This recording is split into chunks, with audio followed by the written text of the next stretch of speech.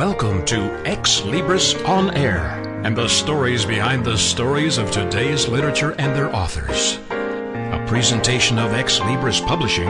Host Steve Jorgensen connects with the writer to share the vision and inspiration behind their works.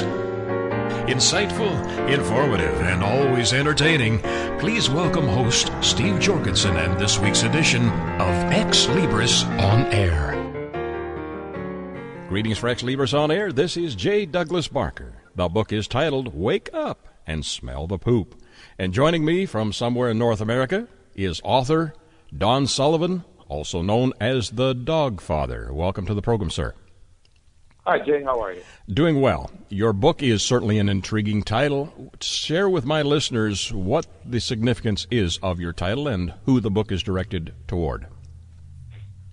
Well, the title basically is to grab people's attention in the fact that there's a lot more going on when it comes to dealing with dogs and the dog training world and the whole business built around dogs.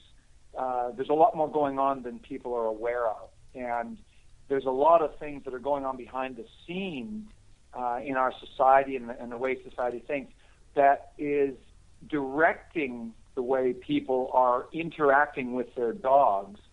And it is detrimental to the relationships they're having with their dogs and the success they're having in training their dogs and things that are leading to problems that are actually to the point of maulings and even deaths occurring because of their failings to see how they are relating to their dog. And so what I'm doing is Wake Up and Smell the Poop is saying, here's an expose on why people are doing things incorrectly and how to know and spot how to change that so that they can actually be in a better position to have the control over their dog that they want to have and simply, just lead to a better end for everybody, for all of our society in their relationship with dogs. Share with my listeners your experience as a dog trainer or dog behavioralist, a specialist Sure. in that field. Okay. Well, I've been training dogs for 30 years, and so I started back in the mid-'80s. And I quickly found that I had an ability to train dogs to a high level of off-leash obedience, where most dog training institutes they're set up. There's little classes at your pet stores and so forth, and they give people this perception that they're getting a trained dog, or they use the term obedience.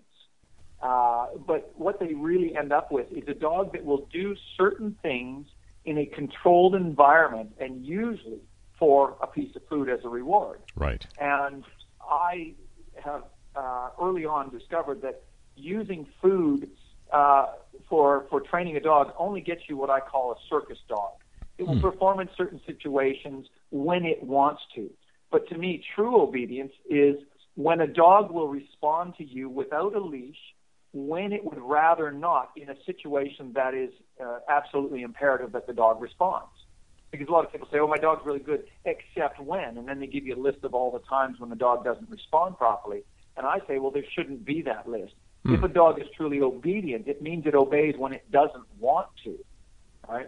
It doesn't matter if the dog does something when it feels like it. You need to have a dog that will respond when it won't, otherwise when it would rather not do it. Because there's so many times in life when unexpected situations arise and you need control right now. And that's where most people lose control, and dogs can get killed, people can get injured. There's all kinds of negative stuff that happens if we don't have an off-leash trained dog. So that's what all of my training is about. And early on in my training as well, I ended up becoming a marine mammal trainer. I trained seals, sea lions, killer whales, and that has all been a part of my experience. And those are things that are also included in the book, and some of the amazing things that I've learned along the way that have really shaped the way I think and the way I train. There are some dog breeds that are getting a bad rap right now, and I'm wondering from your perspective if there are any that have inherent traits that concern you or might concern our listeners. Well, it's not necessarily the breed of dog that a person gets. It's how that dog is dealt with in the first moments from the time they bring that dog home. Is establishing leadership, because most people bring a dog home and what they want to do is they want to start bonding with the dog and creating this relationship where they project love toward the dog. They want to have this warm, fuzzy relationship, when in fact what a dog really needs to see from the person the moment they meet it is leadership. They need to understand that the person is in control of that relationship. The warm, fuzzy, lovey, cuddly part of the relationship comes after the dog respects the person. But people are doing it the reverse way, and they're also trying to buy their dog's favor and their dog's affection by the use of bribing it with treats. And all of this stuff leads to problems that people are unaware of. They're sort of blindly marching ahead because of the societal think that is being pushed upon them from all different types of angles. It makes them think they're following the right path. And unfortunately, from day one, they're giving the dog the power in the relationship, which ultimately is going to destroy that relationship. I have a daughter who has a Great Dane, and a Great Dane is a warm, cuddly, affectionate, energetic puppy that is grown to about 14 feet tall. I don't know if it's that tall, but it's big. And it has a destructive personality. I mean, they gave it a dog bed that ended up in shreds everywhere. Is it too late to begin training and correcting bad behavior when they're 6 or 8 months old? No, not at all. I've taken dogs that were 12 years old that were out of control, and in an hour, that dog is calm, affectionate, obedient, because the dog's brain never stops the ability to learn, like this concept that's tossed around that you can't teach an old dog new tricks. Mm-hmm. That's absolutely false. That when a dog shifts its environment, if one dog suddenly was tossed into a pack of another group of dogs, an established pack of dogs, well, he's going to learn their rules right away. He's going to find out who runs that pack, what is the structure, how does the harmony run, where does he fit in that hierarchy, and he's going to learn to adapt to that situation. So you take an older dog who's lived with a family and behaved a certain way, and a lot of times it's destructive or annoying behavior because the dog has been allowed to get to that point where the dog thinks that's an acceptable way to behave. When I step into the situation, or someone using my training methods comes in to that situation, and they start to immediately apply my philosophies and my techniques, that dog will change within minutes. And it's seriously, it stuns people time and time and time again how fast a dog can change its behavior, especially when they've lived with problems for so long. And then in minutes later, boom, the dog's just sitting there looking at me with affectionate eyes, leaning on me. And people that have used my system around the world that have sent me email after email after email just saying, wow, we never thought it could happen this fast. 5 minutes after we started training our dog to go away, our dog changed. Interesting. It's just wonderful stuff. Very simple to get started. Are there additional tools besides just command and control that are needed when you're dealing with a pup that's out of control? Well, I have a sorry. Beside my book, I have my Perfect Dog Training System, which is 5 hours of instruction on 2 DVDs that I put together over a number of years. My command collar that I have developed, which is the temporary training tool that is necessary for implementing the techniques and the philosophies, and comes with training leads, a graduated system of training leads to work your dog to the point where it's off leash. And a lot of people will say, well, why would I want my dog off leash? Because there's leash laws. I don't need him off leash. Well, the reality is that many problems occur when in between they're getting in and out of the car. They're open the door to meet the postman and outruns the dog. You know, he slips the leash or whatever happens, right. And the dog is loose. That's why I've always said everyone needs off-leash control. So my training system, it is the be-all and end-all of training systems to get people to the level where they can have off-leash control. And it's amazing. It's like within, say, 2 to 4 weeks, people can take a dog that used to pull them down the street on a leash, and they can be walking down the same same road with the dog without a leash on, and the dog is behaving perfectly. Fabulous. Will the training techniques that you have outlined in your book be of interest to people who may have other types of pet, or is this primarily a dog training manual? No, it's basically dogs, but I believe that when people get their mind around the things that I say in the book and the things in my training system, I believe it changes the way people look at life. I mean, I get people who will walk down the street and there's things that they have learned from me that really do affect the way they view life in general. Because it's an adapting, taking hold of logic and clear principles that, in a sense, are somehow just missed by the general populace as they're walking around. I believe it's a little bit of a life-shifting experience. Wonderful. And how would you describe your writing style in this book? Is this something that is going to be difficult for a non-avid reader to get the principles and adapt them? Well, I mean, the book it's very entertaining. It's inspiring, and yet it's controversial, because some of the things that I include in the book, I'm exposing things that I've experienced from corporate situations, just things that are out there that people have been exposed to, and I've seen the inner workings and the back door in these processes. And there's a lot of stuff in my book that will surprise people, and just open their eyes about how things are being run behind the scenes, and it affects the way we deal with our dogs. So no, it's a great read for anyone. It's like we've had young people reading it, and it's not a hard read at all. 137 pages. Is this a book that will have a follow-up coming soon? Well, there is a potential follow-up, but how soon I can't say. Don, there must have been some challenges in writing this book. Were they difficult to overcome? I would say that the most challenging part was to have to pick and choose from the thousands of anecdotal stories that I've gathered over the years, and not be able to include them all. I wanted to put everything in there. Well, there's some fun things that happened that you shared in your book, or that you remember. Well, one of the funny things that I did put in the book was I was walking down the road with a client one day, and I could hear this car coming down the road, and I heard this dog barking at the top of its lungs. It was just a block away. You could hear this dog barking, and as this car approached us, I saw this little old man, and he's just kind of hunkered behind the wheel, and he had industrial ear protectors on, like they look like the big headphones. Right. And he's driving along. He looks completely calm and almost comatose as he's driving with these protectors on, and this massive dog, is bounding around in the car, barking incessantly. And the man's just at total peace because he's wearing these industrial ear protectors. That's funny. That's a funny story. And it's funny, because I looked at that and I thought, that's the way he's dealing with his situation.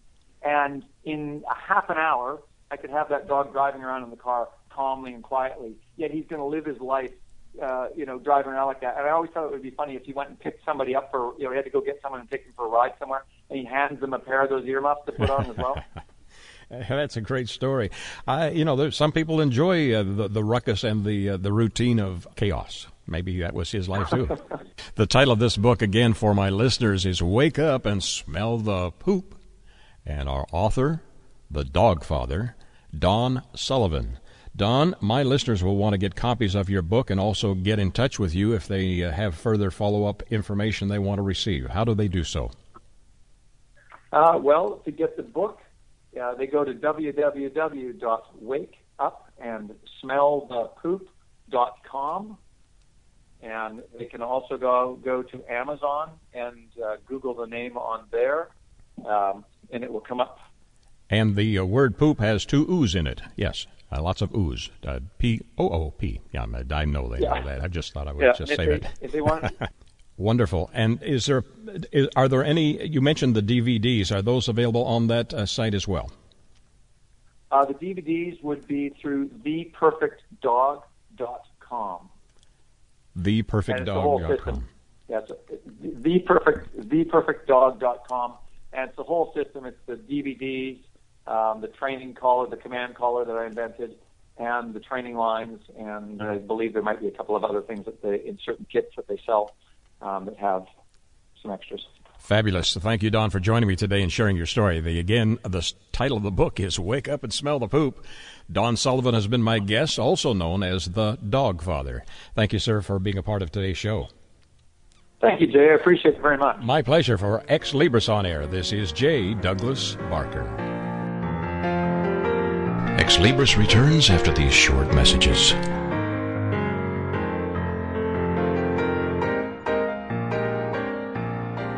Get ready to live La Bella Vita with Dawn Catherine on TogiNet.com. Live La Bella Vita. If you're wanting to know all the beauty tricks of the trade and the latest fashion trends before everyone else, this is your show. If you admire celebrities' beauty and their fashion sense, this is your show. Do you love wine and want to know more about the process it takes to make wine from the vine to the bottle? This is your show. Live La Bella Vita.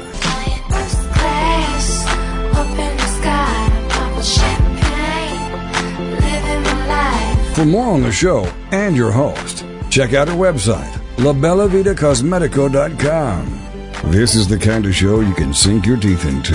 If you enjoy traveling and food and family, all with an Italian flair, then you can live La Bella Vita with your host, Dawn Catherine. Wednesday nights at midnight, 11 p.m. Central, on TogiNet.com.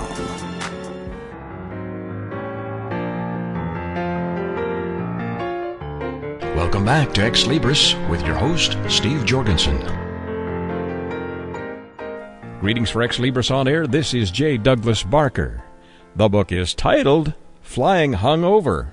That's a quizzical title. Our author, Brian Ord, joins me from Kansas. Welcome, sir, to the program. Thanks for having me, Jay. The title has me a little concerned. Does this have actually anything to do with aircraft? Not necessarily just with aircraft itself. Okay. Are you a pilot? Share a little bit of your background and why this book or this story was written.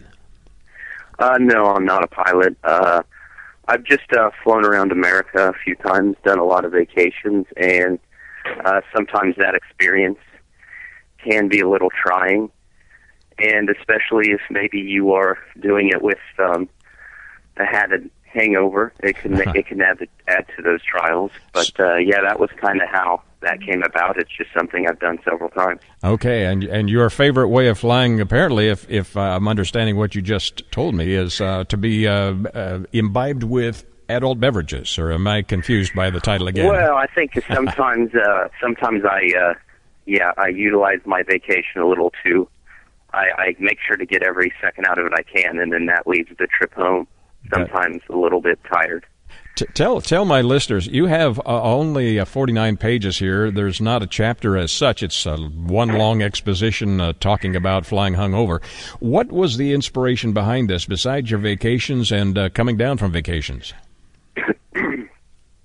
Well, I think part of it is I just had a lot of these thoughts in my head. I think they touch on just some everyday life and just some things that I've seen, in our world today, or in America more specifically. But it was just an avenue. I just started writing it, and I think the context of the flying and using that is just something I've done, and that's just the avenue it came out in. Sure. And for my listeners, just to let you know, this is not about drinking necessarily. This is about other thoughts and ideas that you wanted to share with the public. Right. Yeah, it has very little to do with drinking. And even the hangover, I mean, unfortunately, I've flown hungover because of the drinking, but I think that anybody can relate to flying hungover in the sense that, they're tired. Being away on vacation, typically you don't sleep as good as if you're at home. So even though you're not, experiencing like an alcoholic hangover, you're kind of experiencing just a typical life hangover. What was the motivation for putting this into print? Were you just wanting to finally get it out of your system, some ideas and thoughts that you thought might be of interest to the general public, or what was the motivation behind that? Yeah, I mean, I kind of wrote it, and then I thought it was fairly decent. I had some friends read it, and it was just one of those. I figured I might as well give it a shot, see what happens. I think that if I would have never done it, I didn't want to go and think, kind of live with that burden of, man, I never took that next step, and I probably should have. Have you always desired to be a published author, or is this something new that's come upon your to-do list? It was just kind of a new experience. It was never something I aspired to, but as older I've gotten, I've read a lot more. I've always been to myself. I've always been single, no kids. So with that spare time, I've done a lot of reading more, and I think in that, it made me more literal. I think just reading more kind of subconsciously put the book idea in my head. But no, I never, as a kid or anything, ever thought I'd ever write a book. And did you become more introspective as you've gotten older? This first page starts out talking about Ground Zero and Manhattan. How did that impact your life? I think the older you get, definitely reading and become maybe a little more emotional in things in depth. And, it is just a very sobering experience. You see all those images and things from afar, but when you're actually... I was lucky enough to have a hotel where I could just look out my window and it was right down there. And it was before the Freedom Tower even started being built. And it was just, it made it closer to home that way. I'm from Sure. Kansas. I'm nowhere near New York, but once you're just standing over it, you're just like, I don't know. It just gives you a feeling inside that it's a little different than just seeing it on TV. It's startling, and it also makes you think sobering thoughts, if I may use that analogy, since you've used flying hungover. You have, as you begin to write this, how long did it take you, Brian, to put your thoughts into a print and published format? I'd say writing it was, I don't know, maybe a couple months, if that. I can't really remember. It's been a few years ago. Sure. But it started coming out. The hardest thing was to edit it because I write a lot like I speak. Well, this book is pretty much a stream of consciousness. Mm. But the hardest thing when you write is when the writer can understand it. But Sure. it makes sense to the writer, and then might have some people read it. It's like, this doesn't make sense at all. That was kind of a process of editing it. And when you finish this, when you began, you must have had an idea that maybe contemporary aged group would find this interesting, or did you think it would have a broader appeal than that? I think more of younger demographic. Some of the humor I don't think is I wouldn't say it's for everybody. Right. But I would say more because I'm 33. I would say, and I wrote it 4 years ago. I'd probably say 25 to 40 maybe. But there are topics that I think deal with anybody. It's just some of the humor you might not appreciate, and even people within that demographic might not appreciate it either. Which of the thoughts, the thoughts of streaming consciousness that you have shared, do you think is one in retrospect you wish you had expanded upon, or you really think there's something there that people should get a hold of? Yeah, it's a tough one to choose. The thing that I think that'll be most misinterpreted is going to be the jokes. And I think that sometimes people see those and they just become naturally offended. And that's okay because there are some offensive things, but kind of where does that come from? How does some of those things come about, if that makes sense? Sure. Is there an effect? They are stereotypical jokes. And that can be offensive, but it's not. I think sometimes when you hear those things, it's like, oh, this guy's just a jerk. Well, maybe that's part of it, and I said that, but how did those jokes ever get to surface? Does that make sense? Sure. I was going to ask you to share an offensive joke, but I maybe shouldn't do that since you're trying to sell the book. Unless you've got one that's sort of on the edge and just a little edgy. Yeah, I just think, I think if people read it, they'll just be natural. And I think that's what happens is people just get offended and then they just push away the context. Instead of maybe see, okay, if he said this and I don't like what he said, but why, you can kind of look back and say, okay, that makes sense, or I don't know. Would you describe this as it's not a fictional work as such, it's sort of nonfiction, but sort of streaming consciousness as you've described it. Is it one that has an ulterior motive, or are you just wanting to share your thoughts and publish your ideas so that people will start thinking about subjects that you have addressed? Yeah, I mean, I think that there wasn't much of an ulterior motive. It was just taking a chance. It was something I wrote, just trying to get it out there. I mean, at the end of the day, I think the biggest point of it is, like, I just bring up the point, what happens if your plane crashes? And then I say, what happens if at the very least, I die? And I think that'd probably be the number one thought I'd want people to come away with. And then I give my explanation. Your explanation. Kind of go through the Bible and kind of tell them that's what I think. That is the format that I would use. Sure. Even though I don't live out biblical teachings 100%, obviously. But you do have a desire to, I'm guessing, from what you've just mentioned. Would you think this is a lighthearted read, or is this one that is sort of on the serious side with some humorous overtones? Yeah, I'd say it's just to me, it's just kind of you in college, you have your 101, your 401, and then like your 601 for graduate. I'd say it's just like an easy 101 read. It's a pretty simple read, well, if you can handle the way I wrote it, but it's just a quick read, and it brings up a lot of different topics. What's your thoughts, what is your thought or your desire, your hope for this particular book that you've published, Flying Hung Over? What is the end game for it? What do you think will happen, or how do you hope it will impact the reader? I just hope that they can look at some of the things. Maybe there's a lot of things they don't want to hear that's being said in those, but sometimes things you don't want to hear are maybe the things you need to hear. Just hope to think about things a little more.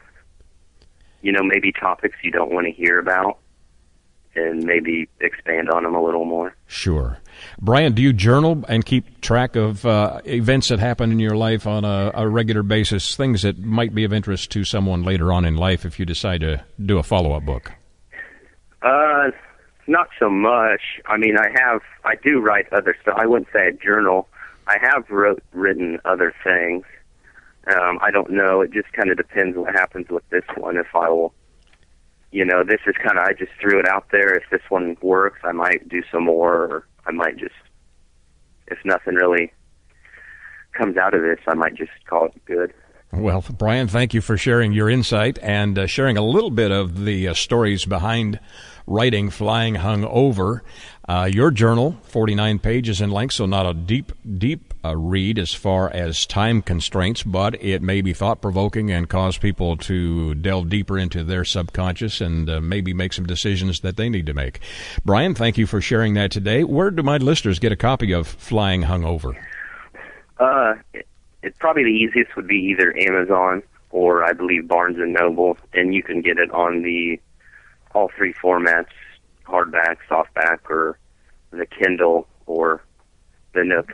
Sure. And they can also do a search under your name, Brian, B-R-I-A-N, last name O-A-R-D, and find the book, Flying Hung Over.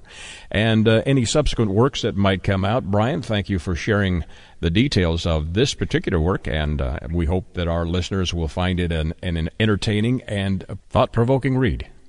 Yeah, well, thank you for having me on, Jay. Pleasure talking with you. For Ex Libris On Air, this is J. Douglas Barker. Ex Libris returns after these short messages.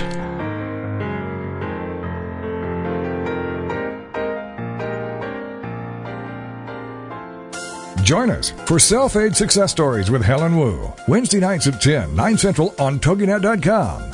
Helen Wu was born and raised in San Francisco's Chinatown, and after a very difficult upbringing, fighting depression, abuse, and addictions, she finally finds herself genuinely happy inside and out. Helen believes in taking our positive thinking and doing something positive to achieve a positive outcome.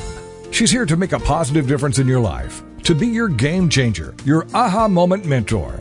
She's ready to help both men and women get into a better place. Helen Wu is also the author of Self-Aid Success Stories, 25 Success Stories from Successful Entrepreneurs. Inspired by Ellen DeGeneres, Helen wants the world to know that just because we find ourselves in a difficult situation doesn't mean we have to stay there. We can aid ourselves to a better life. So join us for Self-Aid Success Stories with Helen Wu, Wednesday nights at 10, 9 Central on TogiNet.com.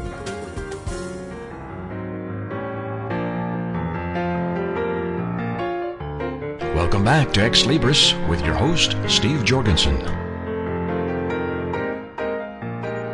Greetings for Ex Libris on Air. This is J. Douglas Barker. The book is titled The Magic Stones by Grandma Noor. Our author, whose real name is Randy McKinnon, joins me from the Northwest in Portland, Oregon. Welcome to the program. No. You're not in Portland. Eugene, Oregon. I'm in Eugene. Eugene is close to Portland. Yeah. And everybody's neighbor is an Oregonian. I think that's how it's pronounced. All right. Great. Well, thank you for joining me today. You have written this book, or your second book. Your first book, I didn't get the title of it. What was it called? It's called Katie and the Troll Queen. My assumption from that and what you've described as a title indicates it may also be a children's book. Would that be correct? You are so correct. Wonderful. You have a very active life doing lots of fun stuff. Why did you decide that authoring children's books was something that intrigued you? I've always, when I've written letters and such to my family and friends, it always turns into a book edition. So I thought, well, why not embellish on it? And being I have a fertile mind for children's books and writing and stuff, why didn't I go and get my education as a writer? And I did. Wonderful. You have some college education, but in addition to that, you're a member of the Daughters of Norway International Women's Group. You are part of a Renaissance group. That's a very fascinating mix of entertainment and creativity. How long have you been involved in Renaissance fairs? I would say close to or about 20 years. Incredible. Well, it's a joy to talk with you. Your book titled Magic Stones, the story concept, is this something that you have used or have told this basic story over the years to children, grandchildren, and anybody that would listen? Or is this something that you created from scratch? I did not create it from scratch. That was my grandmother's mind that did that. She had story time for me. I was the only child. So we would have story time every afternoon after school, and she would recall stories that had been told to her. Wonderful. And tell them to me and embellish on them, of course. Was she from Norway? Your Yes. your heritage is Norway or Norwegian. Quite right. And were you personally born in Norway, or are you just one of those lucky people that has some of that influence in their speech patterns? No, I was born there. I immigrated to the United States when I was 22. Wonderful.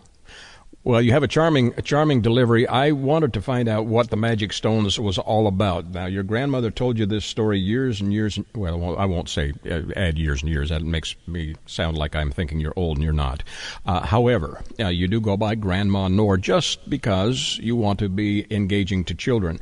How long did it take you to recollect this story and to get it into print? I would say about a year.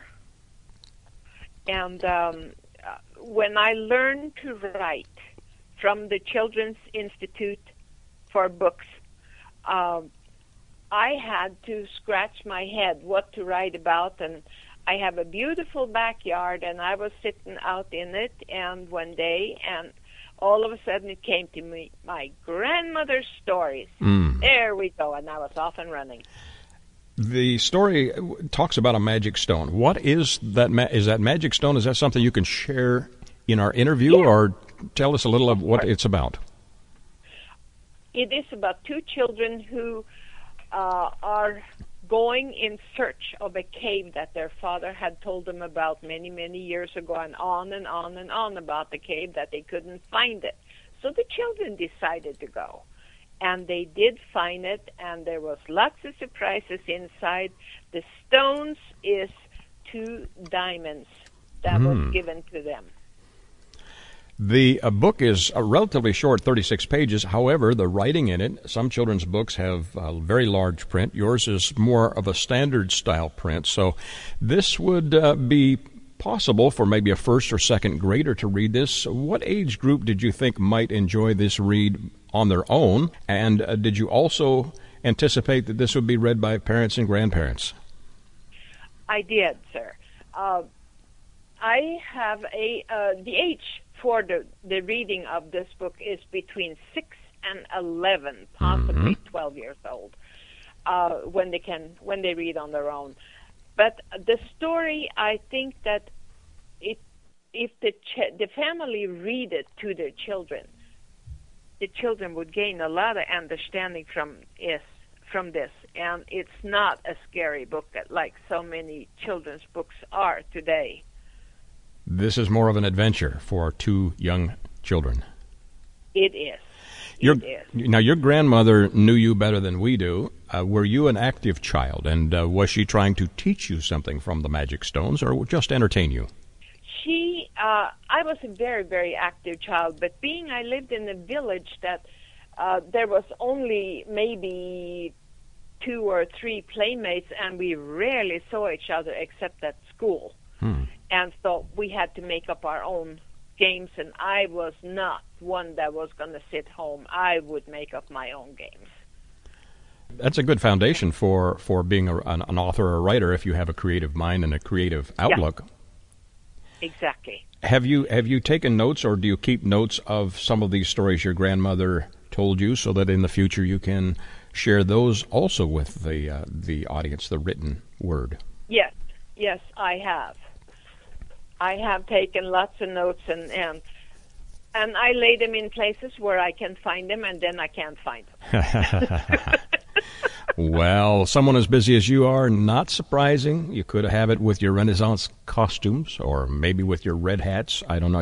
You are also a member of the Red Hat Society, which is a fun group of ladies that get together, and I'm not sure what they do other than just charm people when they go to restaurants and meet for meetings.